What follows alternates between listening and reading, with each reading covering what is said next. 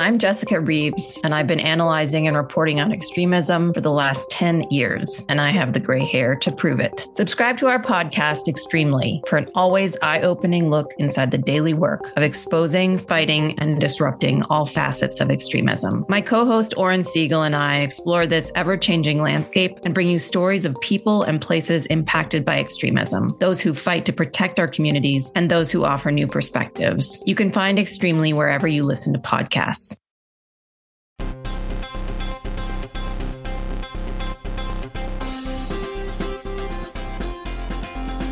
Welcome to Pod Save America. I'm John Favreau. I'm Dan Pfeiffer. Later in the pod, we're going to hear a selection from Tommy's Pod Save the World interview with Pulitzer Prize-winning writer Ronan Farrow, who has a new book out, The War on Peace, The End of Diplomacy and the Decline of American Influence.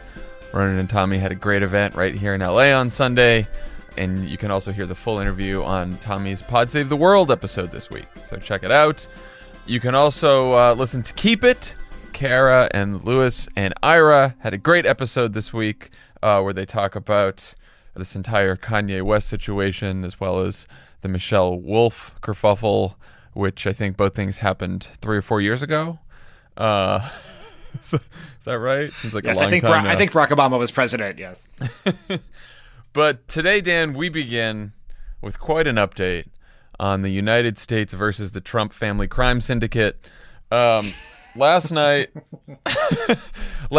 America's mayor who turned into a raving lunatic, Rudy Giuliani, decided to sit for an interview with Sean Hannity as President Trump's new outside counsel, and boy, did he knock it out of the park.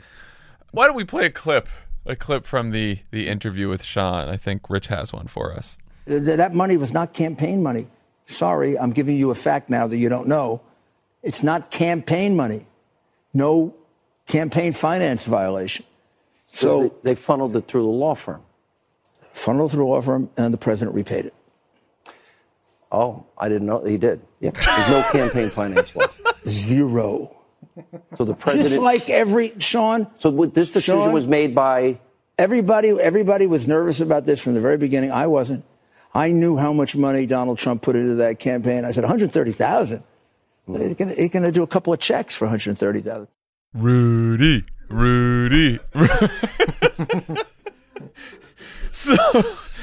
So Rudy Giuliani admitted on national television that the president personally repaid Michael Cohen for the $130,000 he paid to keep Stormy Daniels quiet about their alleged affair.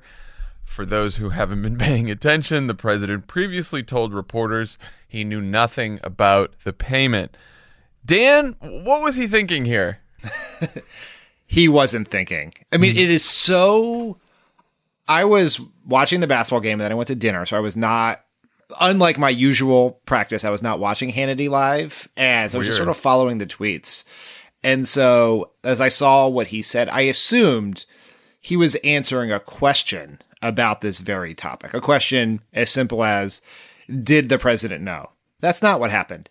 It was a question on an entirely different subject, which then caused Rudy Giuliani to just take a sharp right turn and admit a bunch of crimes and tell the American people that the president, his press secretary, his attorneys have all been lying for months. And I mean, it's truly mind-boggling. Like, we made jokes about how absurd it was that Trump was hiring Rudy Giuliani to be part of his legal team. But the reality is so much more absurd than the jokes. I mean, it's really mind-boggling. I mean, thank you. Do interviews. Rudy Giuliani, if you're listening, we would let you live stream from the Crooked Media headquarters for 6 straight hours if you want to. Just talk. Just keep talking. Don't stop talking. Keep doing what you're doing. Someone pointed out, a couple people pointed out that the last time that Rudy Giuliani tried to explain a complicated legal matter on behalf of the president, it was when he said Donald Trump called him up and said, hey, we got to do this Muslim ban, but how do we do it in a way so it doesn't seem like a Muslim ban, basically. And Rudy's comments were then used by lawyers in court to argue that Trump's Muslim ban was religiously discriminatory. And so he did such a good job with that, he was brought back and then just stepped on many rakes starting last night on Sean Hannity's program until today on Fox and Friends. So in response to all this, Rudy talked to a couple different reporters and tried to say that this whole thing was planned out. He said the president was very pleased. We discussed this revelation in advance. Does not expect to be fired. Was what Robert Costa reported after talking to him. Does not expect to be fired. It's my favorite phrase. I mean, what more job security can you hope for than to not to be expect to be fired? So I guess the question is there a world where you see that Rudy and the president did talk about this in advance, that he was going to bring this up at some point? And why? What is the upside to Rudy Giuliani disclosing this information to the public? There is no world where they plan this out. This is idiotic. It's a bad idea. It's poorly executed. Every part of it drips in stupidity and arrogance. It's so. But there has to have been some rationale in Rudy's head for why he should do this, I think it goes to the legality of, or at least how they interpret the campaign finance laws, which is seems quite different than how the laws are actually written. They believed that the problem with Michael Cohen paying $130,000 for this was that he's not supposed to make an in-kind contribution that large because there are campaign contribution limits. And thus, if they announced that Trump himself actually made the payment, that's okay because Trump is allowed to contribute unlimited funds to his own campaign. What they have not realized is that on the campaign limits, contribution limits, that may be true, but even if you contribute money to your own campaign, you still have to report that money. And if you don't, that's a violation. And if you willfully and knowingly don't report that, then that could be a felony. And they don't seem to have grasped that part of the law. Yes. Rudy may have read the first page of the legal memo prepared by an attorney, but he did not read the second page. And so it is so, like, there's something much bigger than the campaign finance law, which we can get to. But if you were to reverse engineer a strategy to this, there is no strategy. He does not seem to be particularly sharp. The reason he was talking is because there was a camera in front of him, which has long been his habit. And he has verbal diarrhea is not a legal strategy. And if there were a strategy, it is within the context of the Cohen investigation or the Mueller's investigation to Trump, they know the truth. So the truth is eventually going to come out.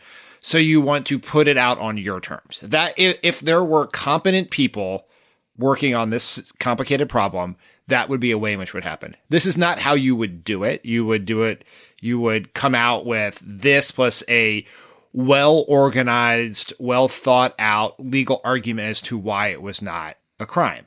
They did not do that. They mumbled some things and then had no answers to the next 17 questions.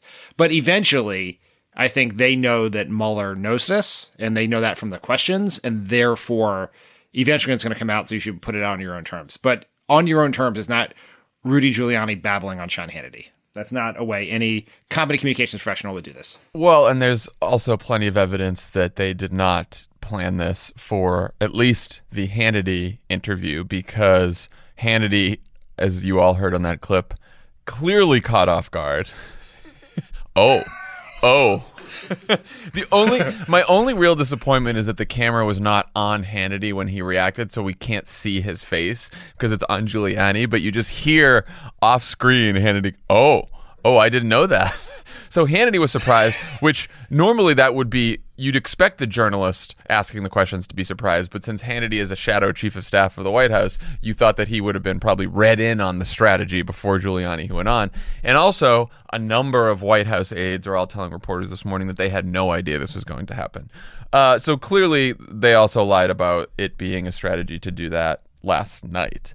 The Hannity thing is so great because Hannity's sitting there going, I'm here, I'm doing my job, I am doing propaganda for the president. And then all of a sudden he stumbles into journalism and is like, holy fuck, what do I do? Cut the cameras. It's so good. So after all that, Rudy wakes up this morning and thinks, why don't I go do Fox and Friends? Let's go back and try to just step on another few rakes.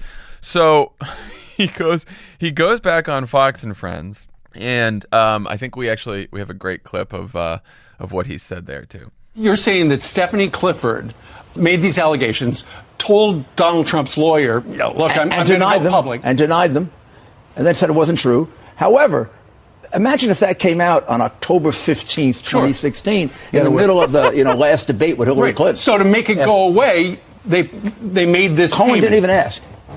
Cohen made it go away. He did his job. This is what the fucking mob talks like. Also, so here's the important thing about that revelation. The entire law, and whether they broke the law now, hinges on whether this payment was made in a way to influence the election.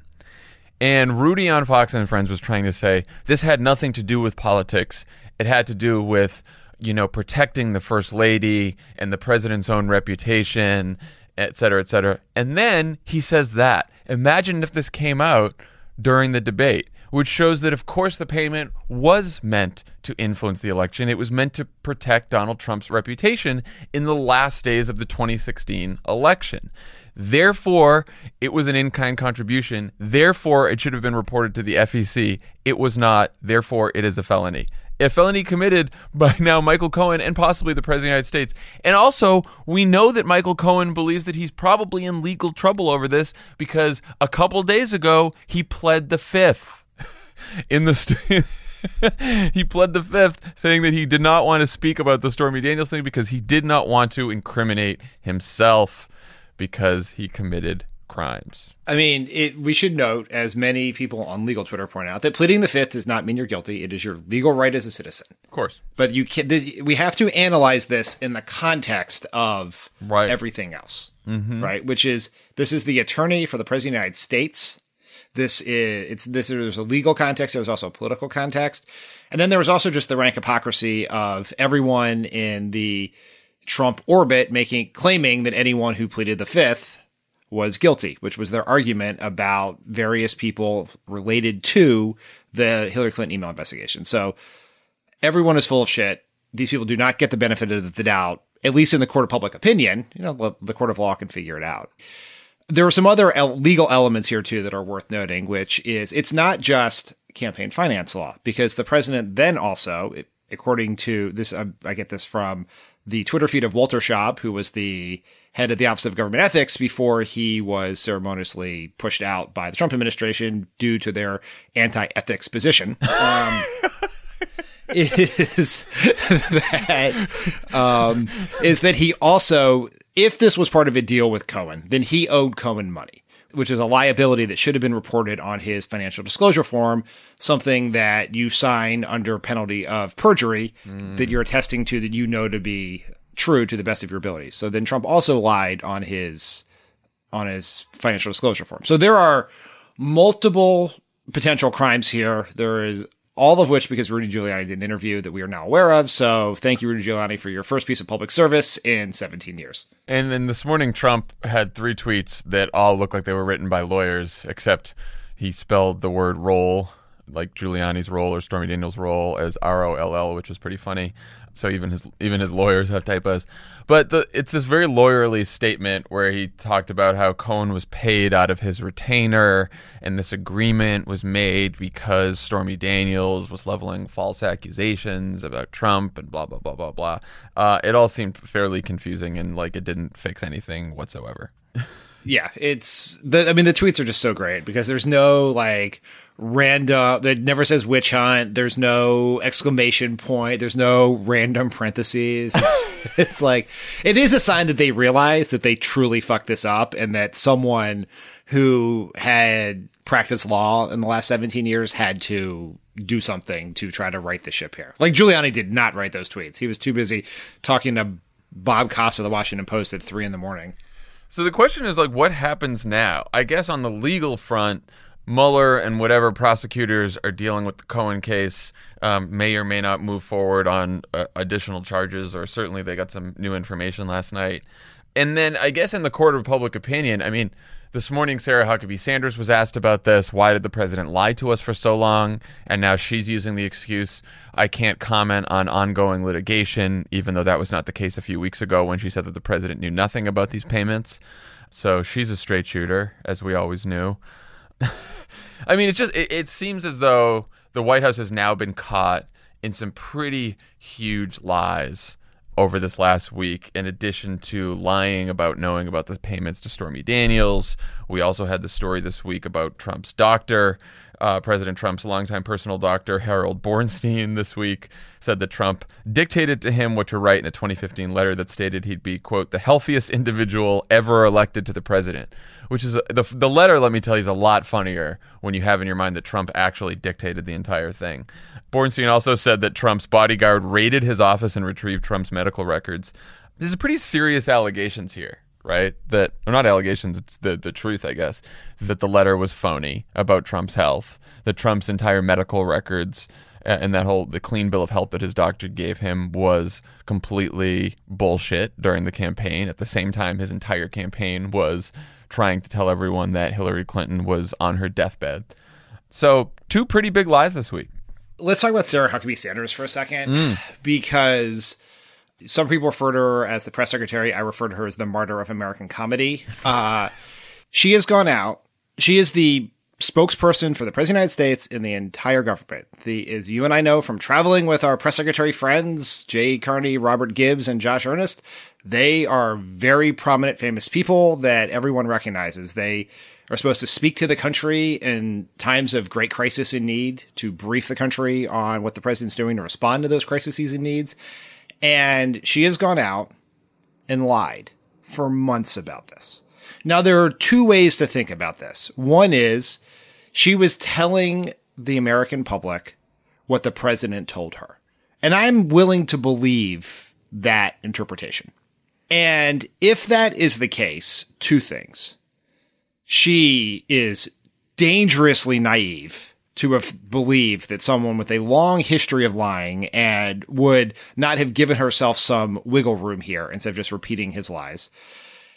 But even if she did believe it, then she should resign today in protest, because he made an absolute fool of her in front of the nation and the world by sending her out to lie about this. And any press secretary worth their salt would resign over this. Or, which is also believable, is that she knew she was lying and didn't give a shit because she does not believe that truth is a thing that matters. Truth is an obstacle to a political means, not an end in of itself. And this, we should not gloss over this as a political media culture. Like the New York Times, who has done great journalism. So this is not an attack. Pulitzer Prize winning journalism, I'm told. But their Twitter account today said, in announcing and breaking the news that Rudy Giuliani has now informed the people that Trump has been lying, they said, based off Trump's tweets this morning, that President Trump reversed his position on whether he paid Michael Cohen back. Yeah, you reverse your position on cutting Medicaid. You reverse your position on tax deductions. This is a lie. There is a debate. I have strong feelings on it. Other people feel the other way about whether reporters should call out lies. Is it a lie when Paul Ryan says that the tax cut's going to pay for itself? I think yes. Others would say, I know yes. Others are wrong, but they would say, well, he believes a different view than you do, right? But you don't. This is a lie. This is just a lie. Trump knew he paid Michael Cohen, and he told the people that he didn't. Full stop. And don't be afraid. There are some lies that have to be called out, and we're treating this like it's a policy disagreement, and we can't do that. Hi, I didn't rob the bank. Oh, what? Really? There's video of you actually robbing the bank. Oh, I reversed my position on whether I robbed the bank. Yeah, it's just so just have some courage. Cool. Oh, so they're all liars. I guess the New York Times was afraid that Matt Schlapp would get in a limo and tweet at them or something. I don't know. Yeah, no. I'm sure the White House Correspondents Association will release a new statement about how upset they are that the administration has been lying to them about the president's health and whether he paid off former mistresses hush money for the last year. That's probably something they're going to be very upset about. I don't know if that's maybe it still is in the spirit of unity with which they held that dinner. I have been sitting on my White House Correspondents Association dinner takes for a week now, and I'm not going to let them out now because there are more things to discuss. But I will make one point, which is the lesson here and always is do not associate yourself with Trump and his minions, because you will always end up being embarrassed. All those people who rose to Sarah Huckabee Sanders' defense because Michelle Wolf was mean to her now look foolish because she has been lying to them, which was at the crux of 98% of Michelle Wolf's riff on Sarah Huckabee Sanders with she's a liar, and we are proof yet again that she is a liar. Don't tweet.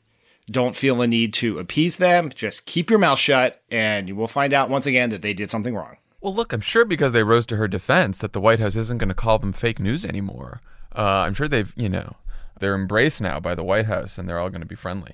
Okay, so this whole Giuliani story happened right after the news that Trump scrambled his legal team, hiring Clinton impeachment lawyer Emmett Flood to replace Ty Cobb, who reportedly was an advocate for cooperating with special counsel Robert Mueller.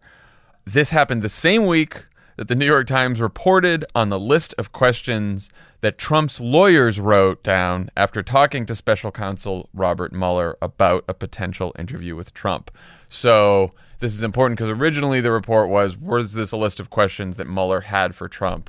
In reality, in order to try to convince Trump's lawyers to have Trump sit down for the interview, Trump's lawyers were invited to Mueller's office, and then Mueller and his prosecutors talked to Trump's lawyers about some of the topics that they wanted to discuss with Trump in an interview, and then the lawyers tried to write down all those questions, and then those questions were leaked to the New York Times, probably either by the lawyers or by someone outside the legal team with ties to the White House. Dan, what did you think of the questions? The 49, 48, whatever they were questions? I would say the fact that Ty Cobb, quote, retired is so funny. I know. It's like, I have done my job. My work is done here. It is time for me to ride off into the sunset. My client is protected. We have solved the mystery. I mean, it's so good. Matlock solves another one. Yeah. Yes. Some people retire to spend more time with their families, and others retire to spend less time with their dangerously unfit client. It's so good. All right, let's talk the questions. The questions are a reminder that for all of the ink and tweets and airtime that is spilled on collusion and the Trump campaign and Russia and all of that, we only know a fraction of what Bob Mueller knows.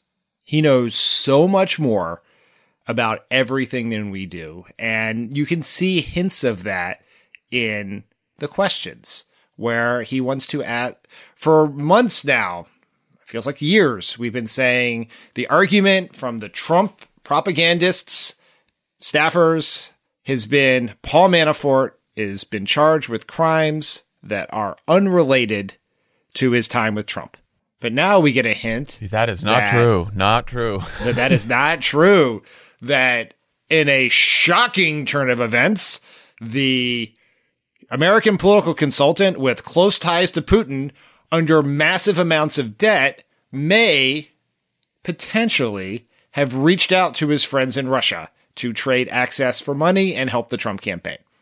There was a hint of that in there. We don't know it to be the case, but there was a suggestion that Mueller knows a lot more about what Paul Manafort has done, and that should be very worrisome to the Trump people. Yeah, and so the question that you're referring to, and now this is a question phrased by Trump's own lawyers, wrote this down after sitting down with Robert Mueller and his people. The question is, what knowledge did you have, you being Trump, what knowledge did you have of any outreach by your presidential campaign, including your former campaign chairman Paul Manafort, to Russia about possible assistance to the campaign?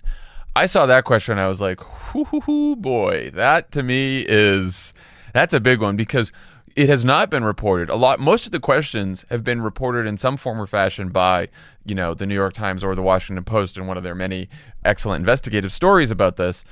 But that question about Manafort actually reaching out to Russia about possible assistance and potentially other members of the Trump campaign as well, that tells you that they are very much focused on collusion as the heart of this investigation. And we also heard that yesterday when Michael Caputo, remember him? Yes. He came out of an interview with the special counsel's office and obviously talked to reporters because that's how he rolls, and told them that, yes, the special counsel is very focused on collusion, that the House and Senate committees, that they were sort of all over the map, but the special counsel, they know exactly what they're doing. And this is from a former Trump advisor. Michael Caputo is such an interesting historical footnote because he's the only person who was fired from Trump's orbit for doing the sort of thing that would get you for like a normal workplace violation. Because if I remember correctly, he was fired that on the day Corey Lewandowski was fired, he tweeted "Ding dong, the witch is dead" or something like that. And so they tossed him for that. While everyone else is just lying, committing crimes, double dealing, and getting to keep their jobs. They're like, he got fired from the Trump campaign for sending an intemperate tweet, which is just, it's like getting fired from the Obama 08 campaign for being too hopeful. Some of the other questions that caught my eye were questions about the real estate deal, Michael Cohen and a real estate deal with Russia during the campaign or during 2013. Questions about Jared Kushner and his setting up a possible back channel to Russia during the transition. The Don Jr. meeting in Trump Tower. Now, one point on the Jared Kushner thing, Rudy Giuliani, in his interview with Sean Hannity, they were also talking. Sean Hannity at one point gets very outraged, and he's like, I read this thing that they're going to go after Ivanka Trump next. How could they do that? And Giuliani said, I don't think Mueller would ever go after a fine woman like Ivanka, and Hannity's like, well, they're going after his son-in-law. They're going after Jared. And Giuliani goes, yeah, well, some people are expendable. Men are expendable. And I will tell you, it certainly seems like from the questions that they believe Mueller wants to ask Trump that Jared and Don Jr. could be in some serious shit. It does seem that way. Does Jared still work in the White House? It's been very quiet lately.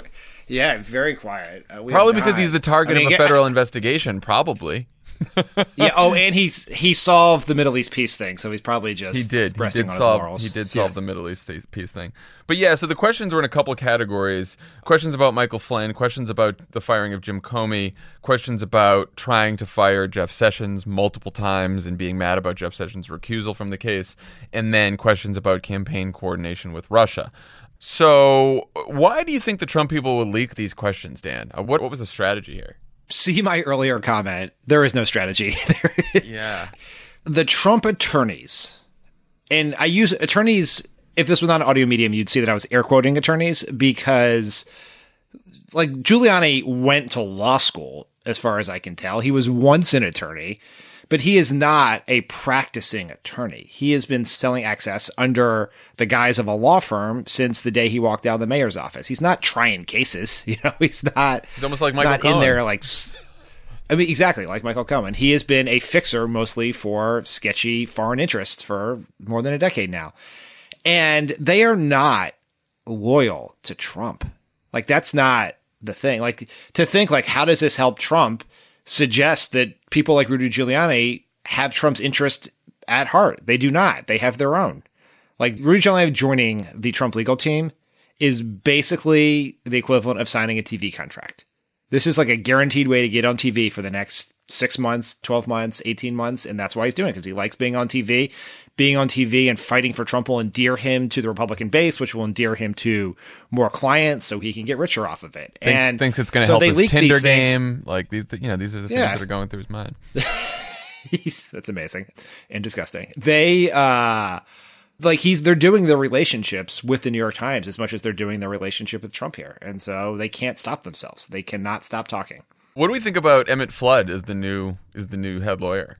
Norm Eisen was on Twitter saying he's one of the best, and this is going to be a fight for the ages now. I mean, I assume he must have a very angry relationship with his own reputation. Like, I don't know, why the fuck would you do this? Like, this is crazy. Yeah, how do you, like, I was, like, looking into his background, I'm like, oh, so he was the impeachment lawyer for Bill Clinton, and then he was Dick Cheney's lawyer during those investigations in the Bush years, and now he's Trump's guy. I'm like, what? Of course, like typical Washington, everyone's like, a very respected Washington lawyer. Yeah, I guess that earns you respect. I guess that's like bipartisan and unifying, that you can be impeachment lawyer for fucking Bill Clinton and Donald Trump. Very. Yeah, I mean, no idea. Don't really know what he's doing. Don't know why he would get involved. I mean, if you just look at all the other well-respected attorneys who've gone to work for Trump and have left as shells of their former selves. John Dowd, Ty Cobb, Don McGahn. Maybe he doesn't have access to the internet. I don't know why he would do this. It seems like a really bad idea. It really does. I can't even possibly fathom it. Maybe he wants to up his Twitter followers. No idea. Perhaps, yeah. So Trump responded to all of this news this week by freaking out on Twitter and threatening his own Justice Department, which, again, how he rolls. So he's tweeted the usual bullshit about the special counsel investigation being a witch hunt and a hoax. He threw in there was, quote, no obstruction of justice, in parentheses, that is a setup and a trap. Later he tweeted, it would seem very hard to obstruct justice for a crime that never happened, witch hunt. Dan, he seems confused about how obstruction of justice works, yes? Perhaps that's why he committed this crime in the first place. Yes. Unlike Rudy Giuliani, you and I are not esteemed legal scholars who have written law review articles and tried cases from the Supreme Court. We're just people who read Twitter and watch legal shows on television. But Trump, repeating something that probably someone on Fox News said, actually not an attorney, he's wrong. You can obstruct justice. There does not have to be an underlying crime to obstruct justice. That is in and of itself illegal. And so it does seem though like a pretty big self-own if you've obstructed justice when there isn't a crime. I'll tell you that. I committed a crime to stop an investigation into a crime I never did. Fuck! Shouldn't have done that. Yeah. Yes, it is. When they say it's the cover-up, not the crime, this is what they mean. It's just so. I did a cover-up and there was no crime. Oops. Yes. Here's the thing. This is what this all truly boils down to is maybe Trump didn't collude. Maybe he was too detached, too just not competent enough to he himself collude. We know others on his team were engaged in collusion. And Robert Mueller and theoretically a jury will find out if that was a crime. But we know that people wanted to collude with Russia. Maybe Trump didn't. But Trump is definitely obstructing justice in the Russia investigation to prevent people looking into other criminal activity of his, which is why he is panicked about the Michael Cohen investigation, so much to the point that I think it was in the New York Times or the Washington Post, it was reported that Trump's own attorneys do not know how to respond to the Cohen investigation because Trump will not tell them what might be in Michael Cohen's papers. That is suspicious. That is quite suspicious. So he may have obstructed the collusion investigation to cover up other criminal activity, the sort of criminal activity that was outlined in that Adam Davidson piece in the New Yorker a few weeks ago. Yeah, every once in a while, I try to think to myself, what if this investigation ends and it's clear that Trump, tried to obstruct justice. Maybe not enough that it's an actual crime, who knows, but it's clear he tried to obstruct justice, but there is no other crime at the heart of this, that Mueller doesn't find anything else. And every once in a while, I'm like, why would Trump be doing all this if he was actually innocent? And I guess the only thing I can come up with is is it possible he's so paranoid and conspiratorial that he believes that the Justice Department and the FBI and Mueller and Comey and all these people would get him even if he's innocent, and all he has no choice but to fight back and to try to shut this whole thing down because they're going to get him even if he hasn't done anything. I wonder if that's in his head, but then I realize, no, he's probably just guilty. The only way that you would act like this, because Tommy brought this up last night, he was like, is Trump's strategy that this is all just a political fight, that everyone's against him, that everyone's biased, and what Mueller finds doesn't matter? Is that really working? Is that his best strategy? And I thought about this and I was like, it's his best strategy if he is indeed guilty.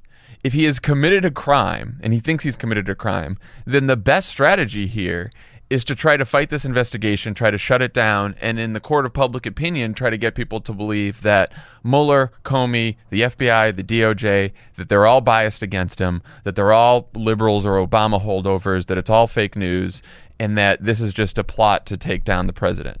That probably is his best strategy. Yeah, I think that's right. It is. Who knows what is in Trump's head? Because it seems to be he lives in one of the most dangerous filter bubbles that any American, let alone the President of the United States, could live in. You add that to the fact that he has a long history of believing pretty kooky conspiracy theories. And then you add the fact that he is an incontrovertible narcissist. it's like hard to divine what he's actually thinking. There is never strategy. There is no whiteboard anywhere in Trump world with a plan. There is just what comes out of his mouth next. But his strategy is not working, right? Like we are every day we get more information that makes it more clear that Trump is at least crime adjacent, if not committing crimes. And the polling doesn't change. It's exactly the same. It is a fucking straight line from the day after the election to today on all these things. And the American people hold a certain set of views. They think that Bob Mueller should be able to finish his investigation. They have faith in Bob Mueller. Many of them think that Trump was involved in collusion, and Trump supporters don't give a shit. And Trump has a different approach to presidential communications than any previous president, in that Trump isn't talking to anyone but 38% of the American people. He just wants to convince them the truth. And so if he thought about other people beyond that, then you would take a different strategy. But that's not, he just cares about that group of people. And if the end of the day, the consequence for whatever actions is the United States Congress, which whether Democrats are in charge or not, will still contain nearly 50% Republicans. If at the end of the day, Congress has to act to impose a legal penalty, a political penalty for Trump's actions, then Trump's strategy is working because it is dead fucking silence from the rest of these people. What's starting to really worry me is what happens when we get towards a genuine constitutional crisis. And to me, that's not just, though it could include, Mueller issuing a report that seems like Trump has committed impeachable offenses and Congress doesn't act because they're all a bunch of Republican hacks. But it could also be like this whole issue around whether Trump sits for an interview with Mueller. And the way this is framed in the press right now, it's like, should Trump say yes to Mueller? Should he not? Will he sit with them? Won't he sit with them? And it's really not up to Trump here. Like, Trump is probably going to refuse to sit with an interview with Mueller. It seems like that's the strategy right now. Or, Giuliani's saying, well, maybe if he does, it'll be an hour or two and we'll limit the questions and all that shit. And Mueller's not going to go for that. Mueller's going to say, I want to do what I want to do here. If Trump refuses that, Mueller's next move is to subpoena Trump. So then he gets a subpoena. Then Trump has to decide, do I accept the subpoena and sit with him or not? Bill Clinton initially didn't want to accept the subpoena, but then finally said, okay, now I agree, and I'm going to sit down and I'm going to do a videotaped testimony for a grand jury. So if Trump says, no, fuck it, I still don't want to accept the subpoena, I'm going to ignore the subpoena, then Mueller takes it to the courts, and it goes all the way to the Supreme Court, presumably. Now what happens if the Supreme Court rules that Trump needs to sit down for an interview with Mueller? And Trump says, fuck it, I'm not going to abide by what the Supreme Court does. Then we're in a real constitutional crisis. That's the one that I'm thinking. I'm like thinking down the road here. Now, maybe before that, at some point, someone gets to Trump and tries to get him to cooperate with Mueller and sit down and they figure out the contours of an interview. But it does seem like this could escalate rather quickly. And I don't know how that ends. I think that is, your point is right, that is a larger constitutional crisis than the question of whether, or if there are any consequences for the president firing Mueller. And everything comes back to the unprecedented act of constitutional theft when McConnell stole the Supreme Court seat from Merrick Garland and gave it to Neil Gorsuch, because you're looking at a 5-4 court with a Trump appointee being the potential deciding vote on whether the president is subject to a subpoena or not. Now, look, there is a legitimate, I don't understand it, but there's a legitimate legal debate about what the founders intended in terms of the ability to criminally prosecute a president outside of the context of impeachment. And I understand the fear of all of a sudden we're going to start criminally, if you're going to have an apolitical process to essentially reverse an election, right, or nullify an election. And that there is a slippery slope there. The problem is, as with so much else in our politics, is that it assumes a functioning political process, that there are actually checks and balances. And there aren't, because Trump is currently operating under immunity by congressional majority, and there is no crime that will be punished. All of this goes back to the thing we say all the time, which is if you do not want Trump to be president, if you want there to be consequences, political or otherwise, for his offenses, legal, political, and policy-wise on the country over the last 15 months or so, then Bob Mueller is not going to solve the problem. The Supreme Court is not going to solve the problem. Sure as hell, Paul Ryan and Mitch McConnell aren't going to solve the problem. The only thing to do is vote Democrats into office. That is the only thing to do. This is the only way that there will be any sort of true congressional oversight, true checks and balances, and then defeat Trump. Like, we can't wait around for Bob Mueller to do our job for us. No, and look, and the other possibility that Jeffrey Toobin noted in The New Yorker is that Trump could eventually decide to sit down for an interview with Mueller and plead the Fifth. Now, certainly in the court of public opinion, outside the 35% of the country that would, be with Trump even if he shot someone in the middle of Fifth Avenue, people would say, oh, he's pleading the Fifth. He doesn't want to incriminate himself. He's probably guilty of something. But in Trump world, he's just going to say, whatever, fake news, witch hunt, take a day of bad press, and then move on. And then where are we? We're right back where we are, which is we need a Democratic majority in the House and Senate to do anything else. So any way this ends, Trump can eventually plead to the court of public opinion and protect himself, at least the court of public opinion in Trump world, and then protect himself, like you said, because he has immunity by congressional majority. Not great, Dan. No, we are in dangerous times. The founders did not anticipate this level of breakdown in our system. And it's not irreversible, but if we wait too long, it may be.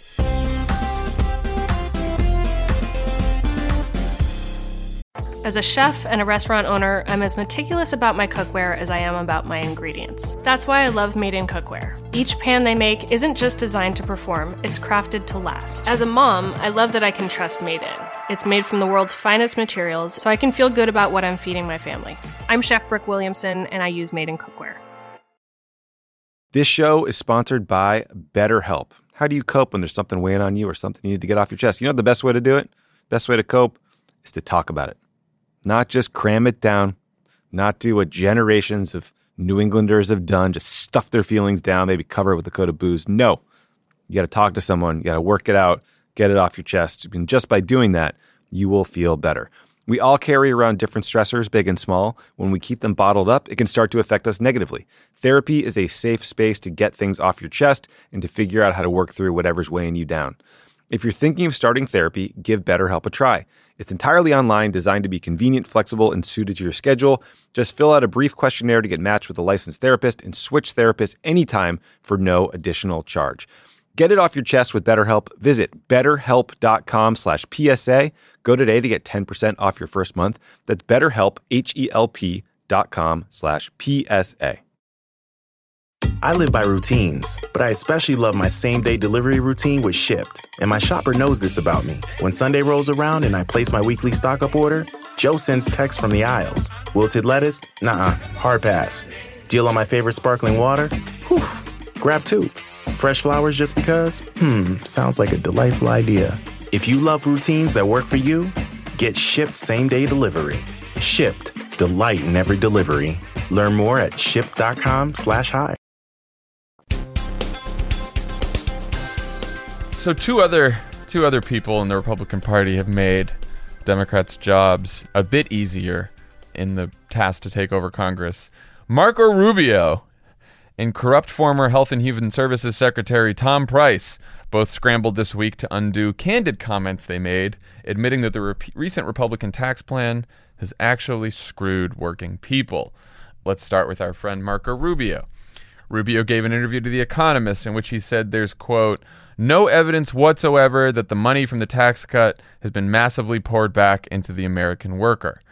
It's also worth noting that The Economist actually used a subheadline in this piece that said, big moment for little Marco, in the very serious Economist, which I very much appreciate. Rubio then tried to do damage control by writing a piece for the National Review about how great the tax cut is. He also tweeted a Politico article about how he was walking back his comments that for no reason whatsoever took a dig at an intern reporter at Politico, which is very classy. He wrote, although written by intern at Politico, this article is a reminder of how difficult it can be to discuss public policy in the political press. Not only did I not back down on tax cut, I doubled down and added detail for rationale. Okay. Poor Marco. Taken to task by an intern. If Marco Rubio had spent 1/10 the energy making a coherent and aggressive case against Donald Trump that he has in trying to walk back his comments, we might not be in this mess as a country. Rubio is just, he's always Marco Rubio. He can't help himself. He feels the need, like inside in his gut, that just he's uncomfortable with the way things are going. He is going to speak truth because in Marco Rubio's mind, Marco Rubio is the guy who speaks truth to power. And he does it. And he says something true and honest and should be applauded for that for the 14 milliseconds while it remains operative until under the slightest, tiniest bit of political pressure, he reverses himself so far back from what he said, negating everything he said, and further, it always ends with Marco Rubio embarrassing himself. Like Marco Rubio ends every exchange, interaction, moment in public life a little bit smaller than when he began. No. What Marco Rubio is trying to say, if you get inside Marco Rubio's sad mind, is, okay, well, I do think that the tax cut helped working people because cutting the individual rates for people, doubling the deduction, that helped some people. But the $1 trillion we gave away to corporations didn't do anything. So the tax cut was about $1.5 trillion. So the large majority of the tax cut was for corporations. So basically, even in Marco Rubio's walkback, he is still admitting that they basically wasted $1 trillion on companies and the wealthiest people in this country, and that they could have done better. Which, of course, everyone knew when they passed the tax cut, but no one wanted to speak up about it because they're all fucking liars. And they wanted they wanted their donors to contribute to their campaigns in 2018. And that's not a conspiracy. That's what they said out loud. It's all a lie. The entire Republican Party ideology, to the extent one still exists, is a lie. They want to give tax breaks to corporations and wealthy people under a economic theory, one that's been disproven every time it's been tried, that such money will trickle down. But they can't say that, so they lie about it. And then after it happens, it is a constant mess because they can't even remember what lies they've told. And the same thing is true of healthcare and everything else, is that they are unwilling to publicly discuss their actual positions, so they must lie about them, no matter how ridiculous that lie is. And then they must adhere to that lie whenever you can. And if you break from that lie for 1 second, if you just slip up and tell the truth, then you must quickly reverse that position, or you will be drummed out of the tribe for time memorial. Yeah. And Tom Price had a similar situation. He said this week that the tax law would raise the cost of insurance for some Americans because it removed the Affordable Care Act's individual mandate. Again, something that everyone said before Trump included the repeal of the individual mandate in the tax reform. That's something that Susan Collins worried about, even though she voted for tax reform. That's something that a lot of Republicans worried about before they all fucking voted for tax reform. Because all they wanted was the tax cuts for the rich people. Now, to me, like, this is what Democrats should be running on in all these races. You know, like, forget all the Mueller stuff we talked about at the beginning here, right? It's clear from all these special elections that what's driving people to the polls in these races, what's driving Democrats to the polls, and independents and some Republicans to vote Democrat, is number one, healthcare, and number two, the tax law and the economy writ large. And we've talked about this a million times on this podcast, but this idea that for the last year, when they've been in power, Republicans have done everything they can to enrich and protect their very rich friends. And the biggest examples of that are a tax cut that gave $1 trillion to the biggest companies and richest people in this country, while at the same time raising the cost of healthcare, raising premiums on people who desperately need it and desperately can't pay for their healthcare. That's what they did while they were in power. And that's going to piss a lot of people off because that actually affects their lives, because people are dealing with higher premiums and they're dealing with, not being able to stay on their insurance when they have, pre-existing conditions and all the other shit. And they're watching Wall Street banks say that, we just saved $3 billion in 3 months from the fucking tax cut. Well, I can't even fucking pay my rent. So that's it. That's the campaign. I mean, it is, because it's how it affects people. But it's also, even if like the Republicans and Paul Ryan and others will point to, well, some people got more money in their paychecks, and that is true. But there is an underlying unfairness to the policy that bothers people, which is there are experiments in psychology and sociology where people will refuse $25 if they find out the other person is getting $75 in a two-person exchange. Yeah. And what is wrong and mind-boggling to people, and we have to explain it to them and sell it with the relentless discipline that wins campaigns, is that Donald Trump and the Republicans in Congress believe that the wealthiest Americans should have huge tax cuts paid for by cutting Social Security and raising insurance premiums on working-class Americans. It's that simple. Just do that. Don't stop. The news will cover Russia. This podcast will cover Russia. People will talk about Russia. We cannot change that, nor should we, frankly. It's a real, legitimate news story. But in your ads, on the campaign trail, in conversations with voters, at the doors, on the phones, do that nonstop. The Russia stuff will take care of itself. And now you can add, don't take my word for it. Listen to Republican Senator Marco Rubio. Listen to Donald Trump's former Health and Human Services Secretary, Tom Price. They agree with the Democrats. Devastating. It's so great. Devastating. So good. Thanks, Thank you, little Marco. Thank you, little Marco. Thanks, little Marco. Thanks, Tom Price. Go treat yourself to some first-class flight that you have to pay for yourself instead of charging it to the taxpayers. Appreciate it. We've had so much content today. There's so much to discuss that I'm just going to table the Paul Ryan rant that I had teed up for today. So just everyone know it happened in my head. There will be further opportunities in the future. For more on Paul Ryan from Dan Pfeiffer, check out Twitter. Yes. Please see my tweets of the last year and a half. All right. When we come back, a portion of Tommy's conversation with Ronan on Sunday about Ronan's new book. We'll be back.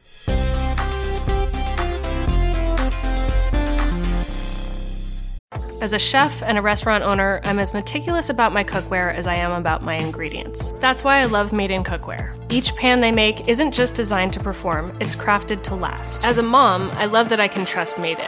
It's made from the world's finest materials, so I can feel good about what I'm feeding my family. I'm Chef Brooke Williamson, and I use Made in Cookware. Shop chef-quality pots and pans at madeincookware.com. I live by routines, especially my same-day delivery routine with Shipt. Because when Sunday rolls around, I'm not scared. I got my shopper on the way with all my favorites. Shipt, delight in every delivery. Learn more at shipt.com.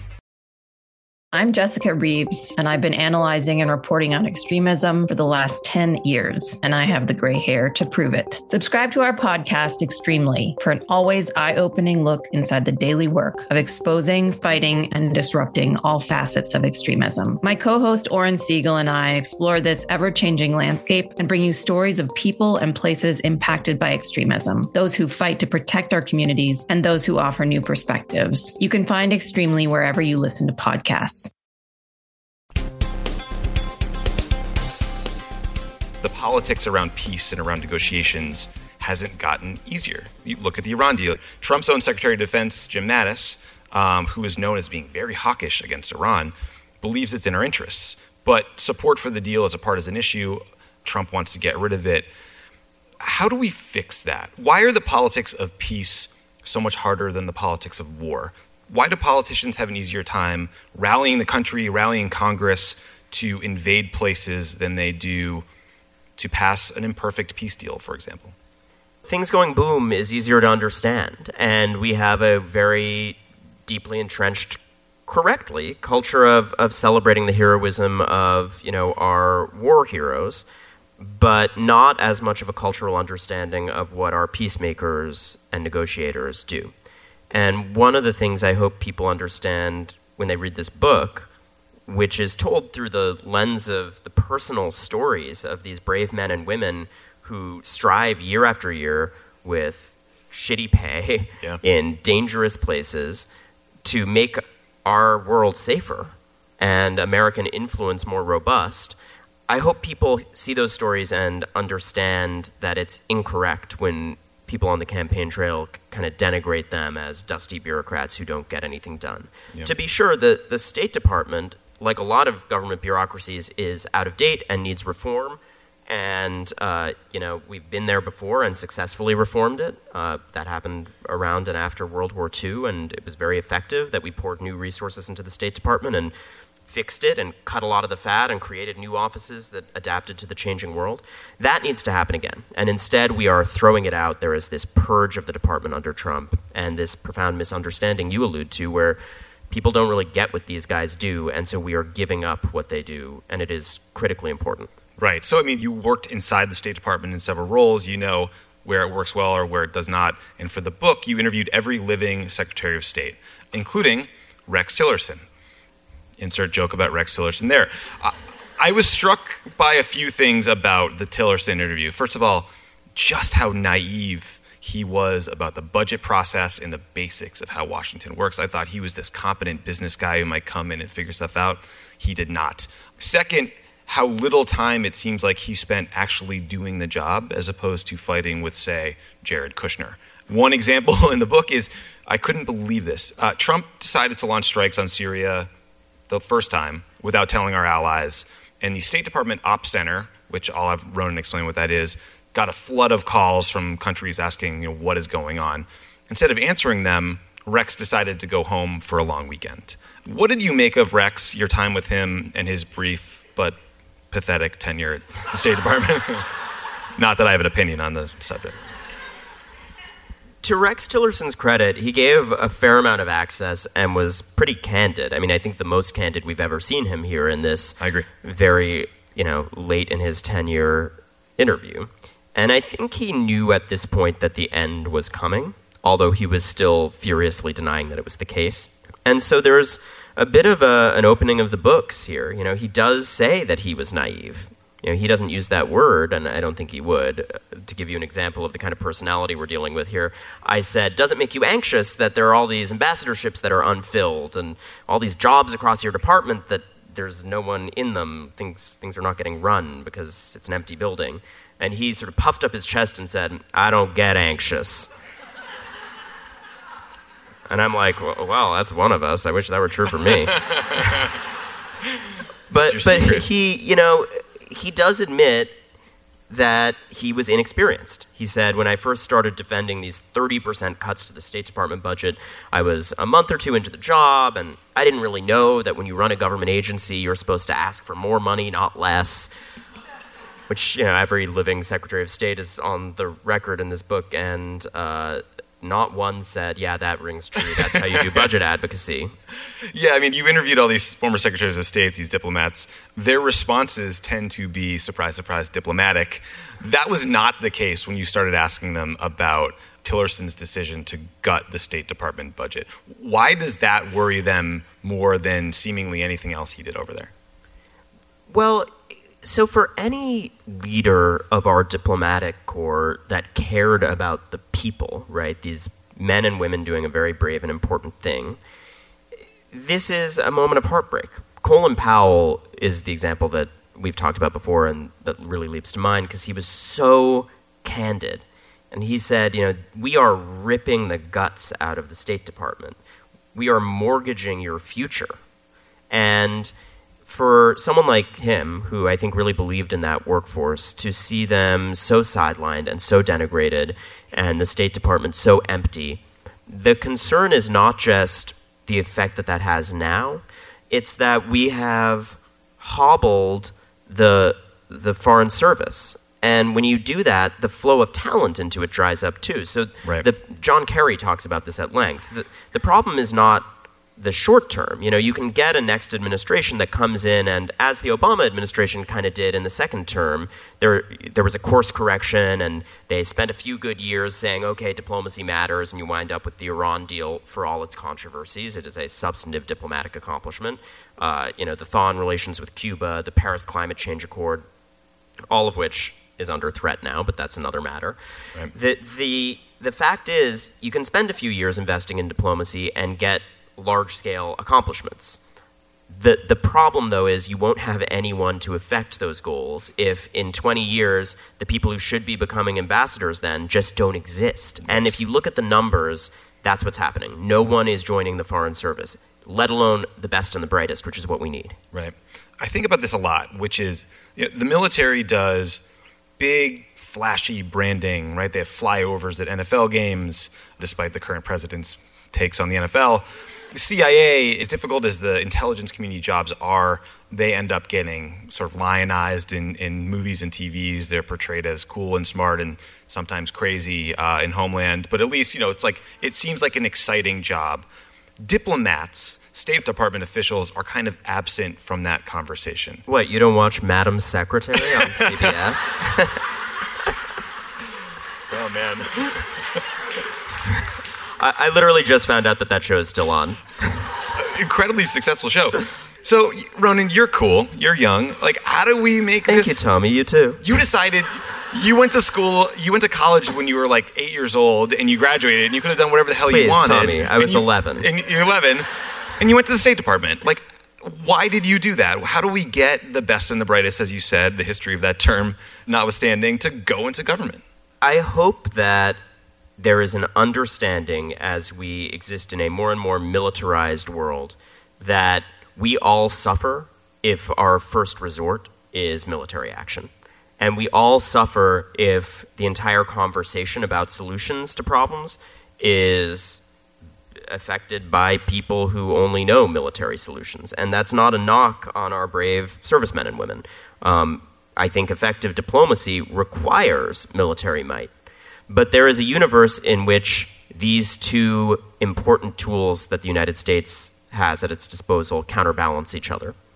And all I can say is I hope that the upshot of it getting so bad, of it becoming a real crisis right now, that it will get more and more difficult to pull out of, is that we start realizing we've gone too far and pull out of the nosedive. And Mike Pompeo, I think, despite the track record as a dyed-in-the-wool hawk, despite the fact that he, by the president's own retelling, has been selected because he's much more lockstep with the president than Rex Tillerson was, right. Hope springs eternal. When you ask any whistleblower in this book, I think they are all praying that he pulls out of the nosedive.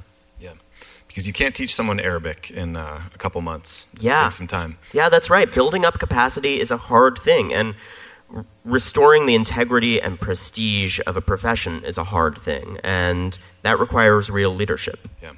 So there is this seemingly real diplomatic effort happening right now with North Korea. The recent actions and comments by Kim Jong-un seem unequivocally hopeful. They could be trying to play us. They've done this before. But, I think we all want to lean into this. There are probably meetings happening right now with John Bolton, the National Security Advisor, Mike Pompeo, the Secretary of State, Jim Mattis, Secretary of Defense, about what to do. What do you think Richard Holbrooke would tell them to do if he were in those meetings right now? How would he attack this negotiation and get it over the finish line? Well, I'm not going to speak for the ghost of Richard Holbrooke. The legacy of what he achieved in Bosnia and what he tried to achieve in Afghanistan would be apt for the challenges we face in the Korean Peninsula. Mm-hmm. So, yes, is it possible that this leader-to-leader meeting pays off and is a great thing and nothing but? Sure. It's a complete gamble. And that's the problem. We are flying blind because that meeting is not embedded in any kind of expertise or strategy. So it could pay off, or we could get played terribly, and North Korea could get validated as a nuclear power, which is their fondest ambition. This is one of the wiliest diplomatic opponents in the world. They have lied to us before about these very same points that they're making sunny promises about now. I profoundly hope that we don't get played. But the way to prevent getting played is to have the infrastructure we had set up around North Korea during the Bush administration when we last tried this, where you have a unit of experts who are steeped in the region and go back and forth all the time and know the pressure points and know the long-term ramifications when you say something. These are conversations where you deal with coded language that has to be very, very precise, where you have to know what they've deceived us on before so you're aware of the pitfalls. All of that every expert I talk to about Korea in this book says is absent. And we need it now more than ever. Yeah, it'd be good to have an ambassador to South Korea. It'd be nice if Tom Countryman, one of the people who's in the beginning and the very end of the book, bookends the book, so to speak, was an expert on nonproliferation. It would be nice to have some of those folks in the room. Yeah, it would be better than nice. I think it's essential. And then like a guy at our peril. Then a guy who like flips condos. Get that in the mix. One of the great surprises is that, the art of the deal ethos doesn't lead this administration to value the deal makers. No. Like, why are we firing all the deal makers if your whole brand is making deals? John Kerry has a spicy line in this book about how, you don't hear that a lot. What is it? He's like, dictating it to an assistant while windsurfing. Where he says, the art of the deal, he's given up all the deal makers. This is a guy who declared bankruptcy X number of times. Right. I guess now we know why. Right. When you look at the State Department and the condition it's in. I mean, I poked fun at Secretary Kerry, but you have an amazing chapter in the book about the frenetic, unrelenting pace of the Iran deal talks. This was not easy. This was 7 years of sanctions, and then 16 days locked in a hotel in Vienna, and Kerry started screaming at the Iranians so loudly that people were hearing him in the lobby. I mean, this was intense stuff. It was intense stuff. I explain, why many of the questions around the Iran deal are very justified. It is, by design, an imperfect deal, and this goes back to a theme we've been talking about. Diplomatic accomplishment often looks imperfect. In the case of Iran, we decided, it's a rogue state. They have non-nuclear missile tests going on, and that's bad. Yes, there are kidnapped citizens from all around the world there, but none of those issues get better if you also have them as a full-fledged nuclear power. Right. So let's just take that one thing off the table for a while. And as imperfect as it is, by all accounts from our allies, it has done that. So I hope when people read the story of, John Kerry breaking a femur and Wendy Sherman breaking 4 bones, and I'm not really sure why, but, they understand how much sweat and blood, literally blood, went into that deal and goes into deals like that, and how we need more of that, not less. Thanks to Ronan for sitting down with Tommy to talk about the new book. Go check it out in bookstores now, and we'll see y'all again next week. Go Sixers. Fuck you. Go Celts.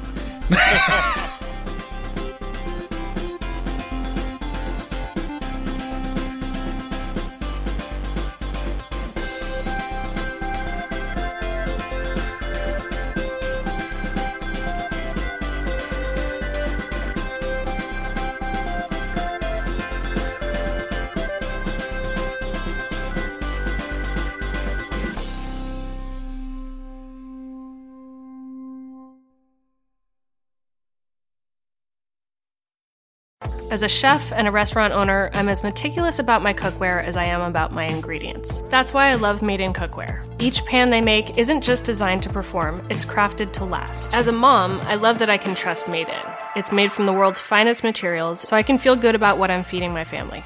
I'm Chef Brooke Williamson, and I use Made in Cookware. I live by routines, especially my same-day delivery routine with Shipt. Because when Sunday rolls around, I'm not scared. I got my shopper on the way with all my favorites.